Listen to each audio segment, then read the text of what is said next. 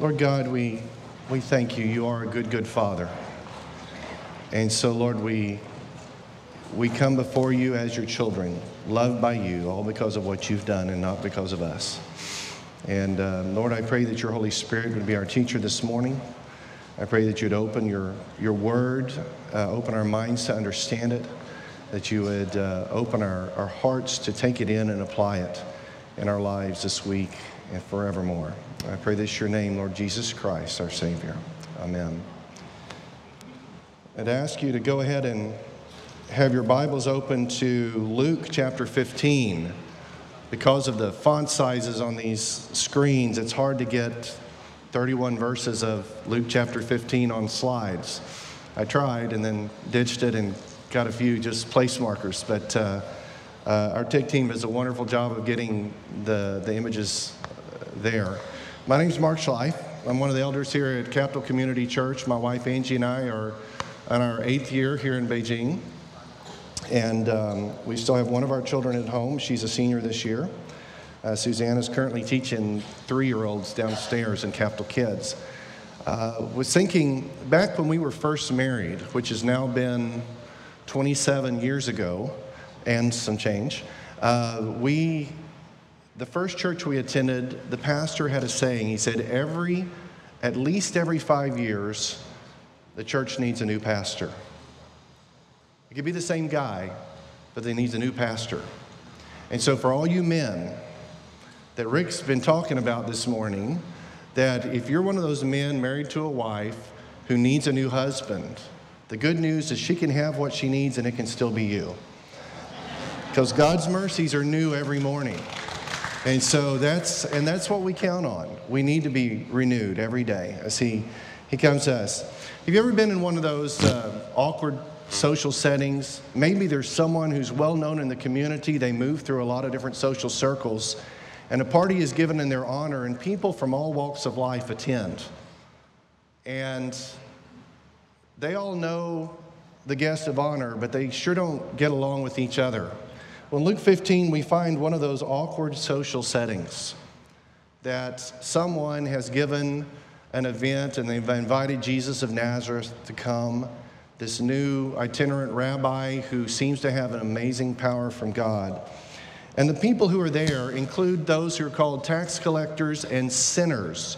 And whenever it puts sinners in quotes in the Bible, it's basically euphemistically referring to people involved in prostitution and other obvious areas of sin. Because everybody there was a sinner except the Lord. But it says, now the tax collectors and sinners were all gathering around to hear him. But the Pharisees and the teachers of the law muttered, this man welcomes sinners and eats with them. Those who were there, and tax collectors and from dubious professions and walks of life that were looked down upon, I don't think they were prideful in their presence. They were just grateful to be in the presence of Jesus Christ.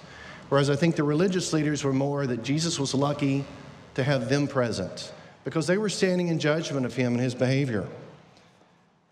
And so Jesus, and I really think there were a lot of, we think, wouldn't it be wonderful to be around the Lord? But I have a feeling that some of the things he said, if we were there to hear them in person, would have made us feel very, very uncomfortable because they strike straight to the heart of who we are. But Jesus tells a story. He told them this parable. And he starts with something very familiar, as he generally would do. He said, suppose one of you had 100 sheep and he loses one of them. Doesn't he leave the 99 in the open country and goes after the lost sheep until he finds it? And when he finds it, he joyfully puts it on his shoulders and goes home. But then he calls all his friends and neighbors together and says, rejoice with me, I have found my lost sheep.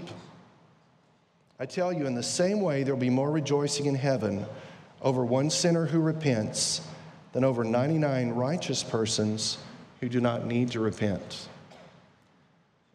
And so he can speak to something where when you lose a sheep are property. Sheep have value. Everybody can agree on the value of sheep, but some sheep are more difficult than others. And it's really not flattering that the Lord refers to us as his sheep, because sheep are pretty stupid animals. They're very hard to go. A sheep can fall over and not be able to get itself back up because of the weight of its wool. If a sheep ever gets into a stream, the weight of the water soaking into that wool can carry it away and drown it because it can't rescue itself. Sheep are prone to follow whatever snacks they can find amongst the rocks and wander off from the herd or from the flock. There's a reason you don't call it a herd, because actually you can't herd sheep. You have to lead sheep and hope one sheep will follow the next one. It's just kind of like if you're not the lead sheep, the view never changes. But sheep sometimes get off by themselves and get lost, and those sheep are very hard to get back. But the shepherd has to put forth the extra effort to leave the other sheep back where the other shepherds are gathered and go search for that sheep, and he can't just lead it home. Often a shepherd would have to break the sheep's leg and then carry it back home. And for the next week or so, as that leg began to mend, that sheep couldn't walk around. The shepherd would carry it with him and keep that sheep in close proximity to himself until it learned not to wander away. And people understood this. They could say, yeah, a sheep has value. It's worth the trouble to go and find it and bring it back. So then Jesus says, suppose a woman has 10 silver coins and she loses one. Does she not light a lamp, sweep the house, and search carefully until she finds it? And when she finds it, she calls her friends and neighbors together and says, rejoice with me, I have found my lost coin. This lost coin is a silver coin, about a day's wages, a silver denarius. And she said, in the same way, I tell you, there is rejoicing in the presence of the angels of God over one sinner who repents.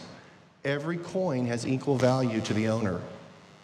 If we just need an example in ourselves, just think about how hard it is sometimes to tithe new money you've received. And no, this is not, despite what Rick said, this is not a sermon on tithing. But if I gave you 100 kwai right now, and you thought, oh, I should give that 10 to the Lord. Oh, it's so hard to break that 100. We don't want to lose any part of it. Every part matters. And Jesus is using something from our own human impulses to say, every part matters. There's not one that doesn't matter. And everybody can agree on that. Everybody can agree on property and its value. But then he makes it personal. He makes it about people. And Jesus continues, he says, there was a man who had 2 sons. The younger one said to his father, Father, give me my share of the estate. So he divided his property between them. Not long after that, the younger son got together all he had, set off for a distant country, and there invested wisely, did well, made a name for himself. Well, no, actually he made a name for himself for a little while, because it says he squandered his wealth in wild living, and for a while probably had lots of casual friends that helped him spend his money, a nice entourage. But after he'd spent everything, there was a severe famine in that whole country, and he began to be in need. So he went and hired himself out to a citizen of that country who sent him to his fields to feed pigs. About the worst job a nice Jewish boy could get is feeding pigs, which were unclean, filthy, forbidden animals. He longed to fill his stomach with the pods that the pigs were eating, but no one gave him anything. He goes from a position of great privilege out on his own, and now is where no one gives him anything. When he came to his senses, he said, how many of my father's hired men have food to spare? Here I am, starving to death. I will set out and go back to my father and say to him, Father, I have sinned against heaven and against you. I'm no longer worthy to be called your son. Make me like one of your hired men. And then he did what was very important. He did get up and he went back to his father. But while he was still a long way off, his father saw him, must have been looking. He was filled with compassion on him. He ran to his son, threw his arms around him, and kissed him. The son said to him this prepared speech. He says, Father, I have sinned against heaven, against you. I'm no longer worthy to be called your son. But the father interrupted him, said to his servants, quick, bring the best robe and put it on him. Put a ring on his finger and sandals on his feet. Bring that fattened calf and kill it. Let's have a feast and celebrate, because this son of mine was dead. He was as good as dead to him. He was gone, and he's alive again. He was lost and is found. So they began to celebrate. Meanwhile, the older son was in the field. And he came near the house, he heard music and dancing, and he called one of the servants to ask him, what's going on? And the servant said, your brother has come, and your father has killed the fattened calf because he has him back safe and sound. The older brother became furious and refused to go in. So his father came out and pleaded with him. But he answered his father, look, all these years I've been slaving for you. I've never disobeyed your orders. Yet you never gave me even a young goat so I could celebrate with my friends. But this son of yours, who squandered your property with prostitutes, comes home, you kill the fattened calf for him. My son, the father said, you are always with me, and everything I have is yours. But we had to celebrate and be glad because this brother of yours was dead and is alive again. He was lost and is found. Why would Jesus tell this three-part story? Is he just trying to call out the religious leaders who are looking down on these tax collectors and sinners and saying, I know your hearts, I know you're sinners too? Is he basically doing the same thing they're doing to him, just trumping them? What they're doing to these sinners is saying, well, you call them sinners, I call you sinners. Is there something more than that? Is he trying to make those people that they look down upon feel better and salvage some of their pride? I don't think so. I think Jesus has something. They already knew they're in terrible social status. They're not going to be invited to any Sanhedrin garden parties anytime soon. They're just there because somebody else is throwing this event. And so Jesus didn't come to earth to make political statements. Jesus didn't come to earth to bring social change. Jesus didn't come to earth just to add to the store of human wisdom. Because all those things are stained by and flawed by sin. Jesus had a very specific purpose to come, to meet our greatest needs, that we need to be freed from sin and death and made spiritually alive again, and that we need to be restored to relationship with God Almighty, our Creator Father. So I think that Jesus is simply fulfilling that purpose. In John chapter 1, verse 1, it says, in the beginning was the Word. The Word was with God, and the Word was God. It's referring to Jesus Christ. He says, in the beginning, he was in the beginning with God, and all things were made through him. So he has always been part of God's mission. But it then says in verses 14, 16, and 18, the Word became flesh and made his dwelling among us. We have seen his glory, the glory of the one and only who came from the Father, full of grace and truth.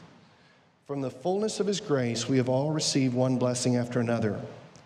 No one's ever seen God, but God, the one and only, who's at the Father's side, has made him known.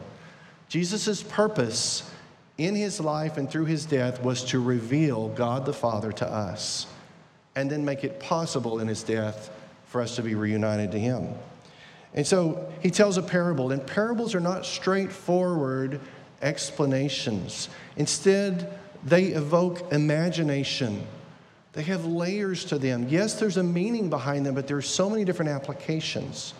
And I think that one of the reasons that Jesus taught in parables is that he knew after his death, 50 days after he was resurrected, after he returned, not after he was resurrected, but after he returned to heaven, at the Feast of Pentecost, the Holy Spirit would be given to every one of his followers. The Holy Spirit would teach them to understand the words of Jesus Christ, and it would unwrap and unveil the truths that were enfolded in these parables and reveal the personality of God the Father in greater and greater ways. So I think here he has a message, a truth which transcends the immediate social awkwardness, the religious perspectives. He's inviting everyone in the room, whether they're a tax collector or a prostitute or a leader in the synagogue or a high priest, to gain a sense of how God the Father viewed them, how he valued them, and how he loved every one of them. And that same truth applies to us today. When we hear these words, he's informing us of God's love for us. But it's not enough for us to be informed. we have to accept it by applying it to the way we live each day. And so I've titled this, Accepting Our Father's Love. You know, there's an interesting progression to this story. Abby, if I can see the next slide, is just, he starts with one of 100 sheep. Maybe you go rescue 1 in 100. And you're glad the 99 don't get out there. Then he goes to 1 of 10. 1 of 10 coins. You search the whole house and find it. But then he goes of 1 of 2 sons. But we'll see in the story it's really 1 of 1. Because the Father is after the redemption of both sons and their acceptance of his love. 1 of 1 sons. You know, in the story of these lost sons, we see how both sons have difficulty accepting the love of their father.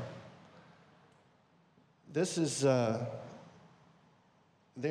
though they seem very different at first, and despite what either of them they may believe, both of them are of equal, immense value to him. He loves them without condition. And so what results, from the perspective of each son, they think, I've got to earn my father's love, or they have an oppositional relationship to their father. It's almost like it's them versus their father, trying to figure out where do they stand and where do they place. From the father's perspective, it's not that way at all.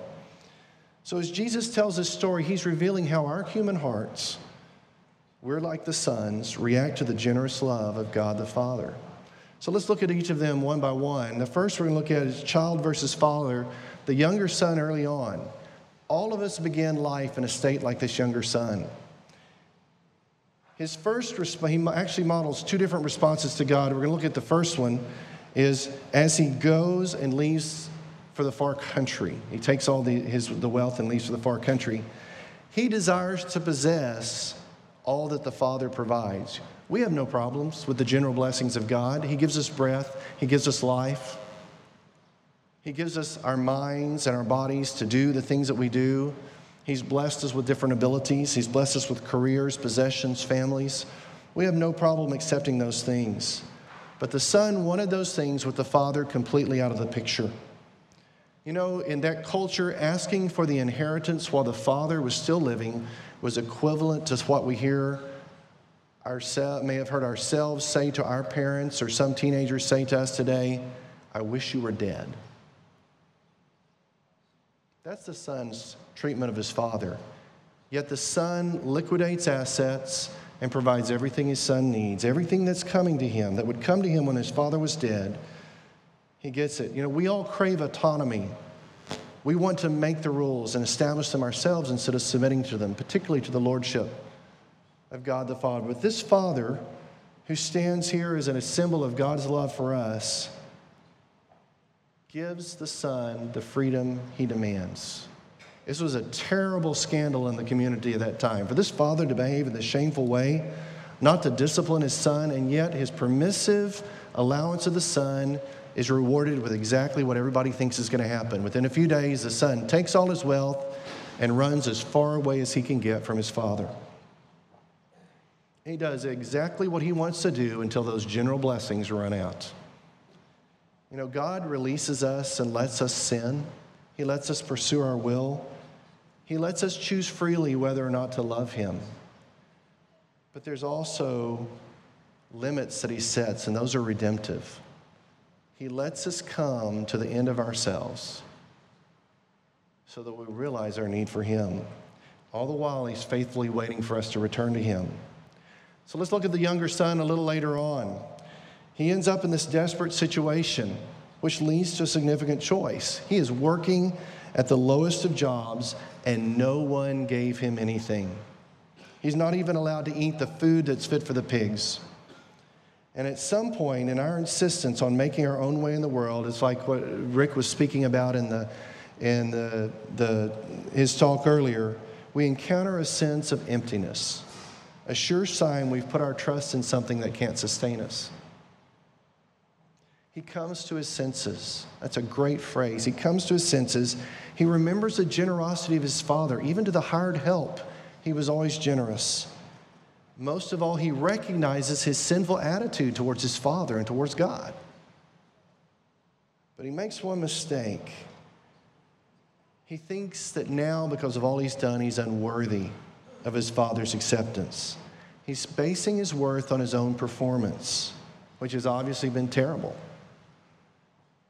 Even though we see the error of our past decisions, we can still remain intensely loyal to our own system of beliefs that we've constructed. We see the world and ourselves in a way, and our rules help us reject any alternative arguments. They help us reject any other perspectives. And we end up in one of two places: self-condemnation or God condemnation. Self-condemnation, I say, I am just not worth it. Though at least those who condemn ourselves, we return to God, but always in this broken state. God can't do anything with me. I'm just useless to him now. Those of us who condemn God instead often end up staying in the far country. We've convinced ourselves there are no good options, and we refuse to believe any other reality. And many of us die there, never returning to the Father, in hopelessness. When the son came dragging back through town, can you imagine the whispers? He gets through there and he endures it. He knows he deserves it in his own thinking, and he gets a ways from home, and his father, who has been looking intently for him, abandons all dignity. A Middle Eastern father would never run. He would never lower himself to that, but he joins his son in his shame. He runs to where he is. He throws himself on him, hugs his neck. I'm so glad you're home. I don't think there's a clearer picture in Scripture of how much God longs for us to come to him. And he comes, he doesn't listen to his son's protests, orders a royal treatment. His love for his younger son has nothing to do with his son's actions. It is entirely based in the father's good character and his choice to love his son. So let's look at the older son. Older son hears what's going on, and he is furious. What is this theme Jesus is preaching on here? Does God like the bad boys? You almost kind of feel, if you see it that way, you feel a little sympathy for the older son has done everything right, the best of his ability. He refuses to join in this. It said that when we don't have a design sense of how mercy and justice go together, that we can consider mercy unjust and justice unmerciful. In this case, he cannot believe his dad is going to allow this vagrant, this ungrateful brother to come back home. And you know what? He states his circumstances in a state that's very like what his brother's actual state was in the far country. He says, I slaved for you for years. You never gave me anything, not even a goat. Now, I don't think he ever asked. If he had a younger brother who could walk in and demand the inheritance and his father gave him everything, the father's love for his sons was equal. He could have had everything or anything he wanted. His father says that to him, you're always with me. Everything I have, it belongs to you. He didn't ask. Sometimes we think we've convinced ourselves if we just do enough good things and deny ourselves enough bad things, God has to be pleased with us. He's obligated to reward us. He owes us. And when we see others seemingly getting away with all the fun of sin as we misinterpret it, we are furious. God, this just isn't fair. Our anger typically begins in a way that imitates God, in a judging of this is right and this is wrong. But it very quickly becomes a stance against God.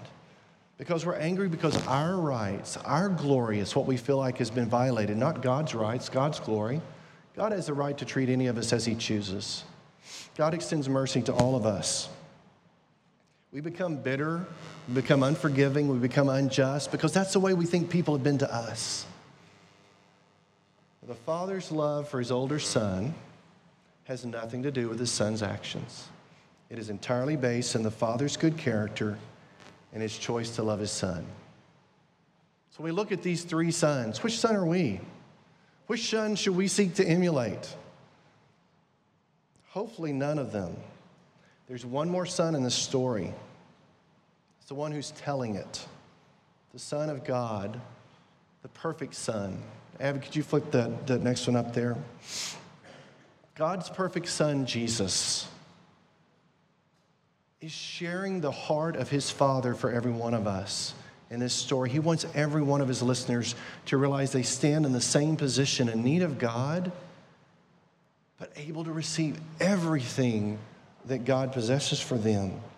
This is his life lived through us. This is what Chris Watkins was talking about last week, that Christ wants to live his life through us as he connects us back to the Father. He wants to restore that relationship. He was the perfect Son. He obeyed his Father completely, even going to willingly die on the cross for our sins. He took the full punishment for every wayward rebel. He gave us his righteousness, which makes us completely worthy, sons and daughters. He didn't even judge those who treated him so unjustly. He gave all that judgment over into the Father's hands and trusted him to make things right. You know, Blaise Pascal was a brilliant mathematician, philosopher, and a believer in Christ. He put it this way, and I think this fits very well with the story of the lost son, or the prodigal son, as we call it sometimes. He says, knowing God without knowing our own wretchedness makes for pride.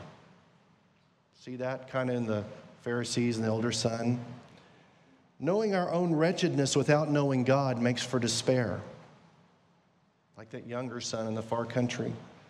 But knowing Jesus Christ strikes the balance because he shows us both God and our own wretchedness.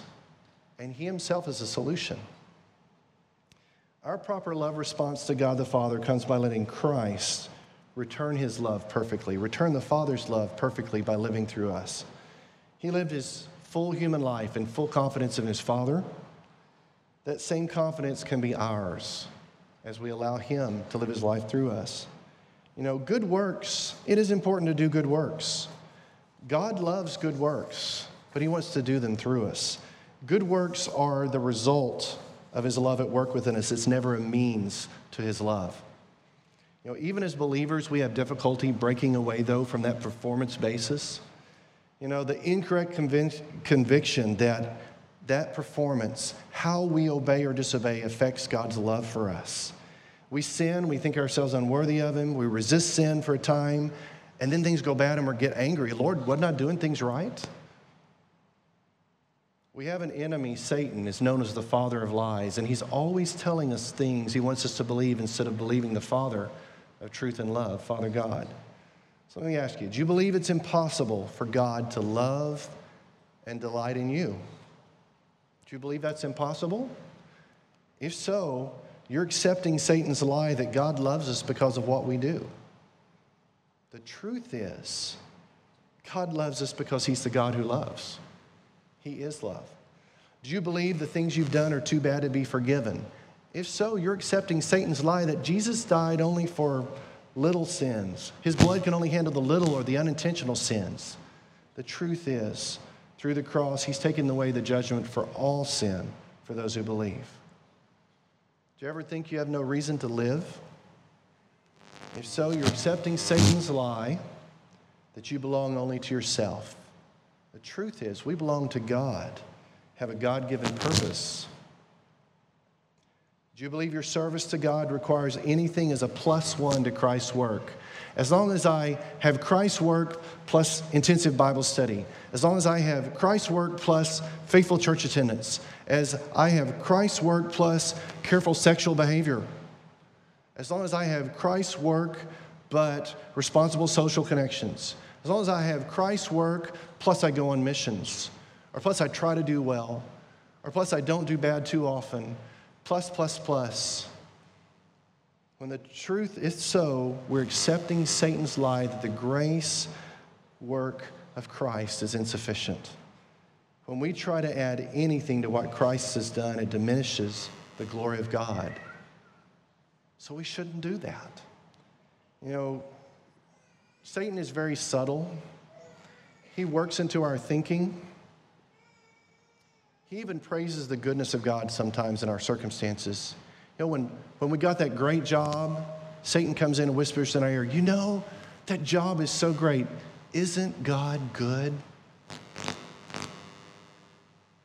When things are going well in our family, our kids are happy, they're well, they're healthy, He comes and says, you know, isn't God good? When you live in a good situation, you don't have any worries for the moment, isn't God good? And the reason he does that is if he gets us listening to his voice instead of God's voice, as soon as that child gets sick or we lose that job or we're faced with those stressful circumstances, he says, wait, isn't God good? Why is this happening to you? We have to listen to the voice of the Father of truth, whose love is always for us. Galatians 2:20 says, I've been crucified with Christ. I no longer live, but Christ lives in me. The life I live in the body, I live by faith in the Son of God who loved me and gave himself for me. It says Christ lives that life in us. It's what Greg Geerdes was talking about a month ago. We bear fruit of Jesus Christ through us as we remain connected to him. This is not a call to perform. It's a call to rest in Christ and the love of God the Father and let the life of the Spirit flow through you. I want to offer you an invitation, not to come forward right now as they're singing. I invite the musicians to come back up. But after the service, if you've been having trouble, if you find yourself in the place of the younger son in the far country, distant from God, maybe you've never experienced that love relationship, you've never seen that, I'll be up here, Rick, some of our other elders will be up here. We would love to talk to you about God's love for you. If you, like me, as a believer, vacillate between the younger son and the older son saying, Lord, I've messed up, I'm not worthy. Oh, Lord, I've worked so hard. Why are you doing this to me? I just take to heart the Father's words. My son, you are always with me. Everything I have is yours. Let's pray. Lord God, I pray that you would make these truths real in our lives every moment, every hour, every day, that your love for us is beyond anything we could ever expect. In your name I pray, Lord Jesus Christ. Amen.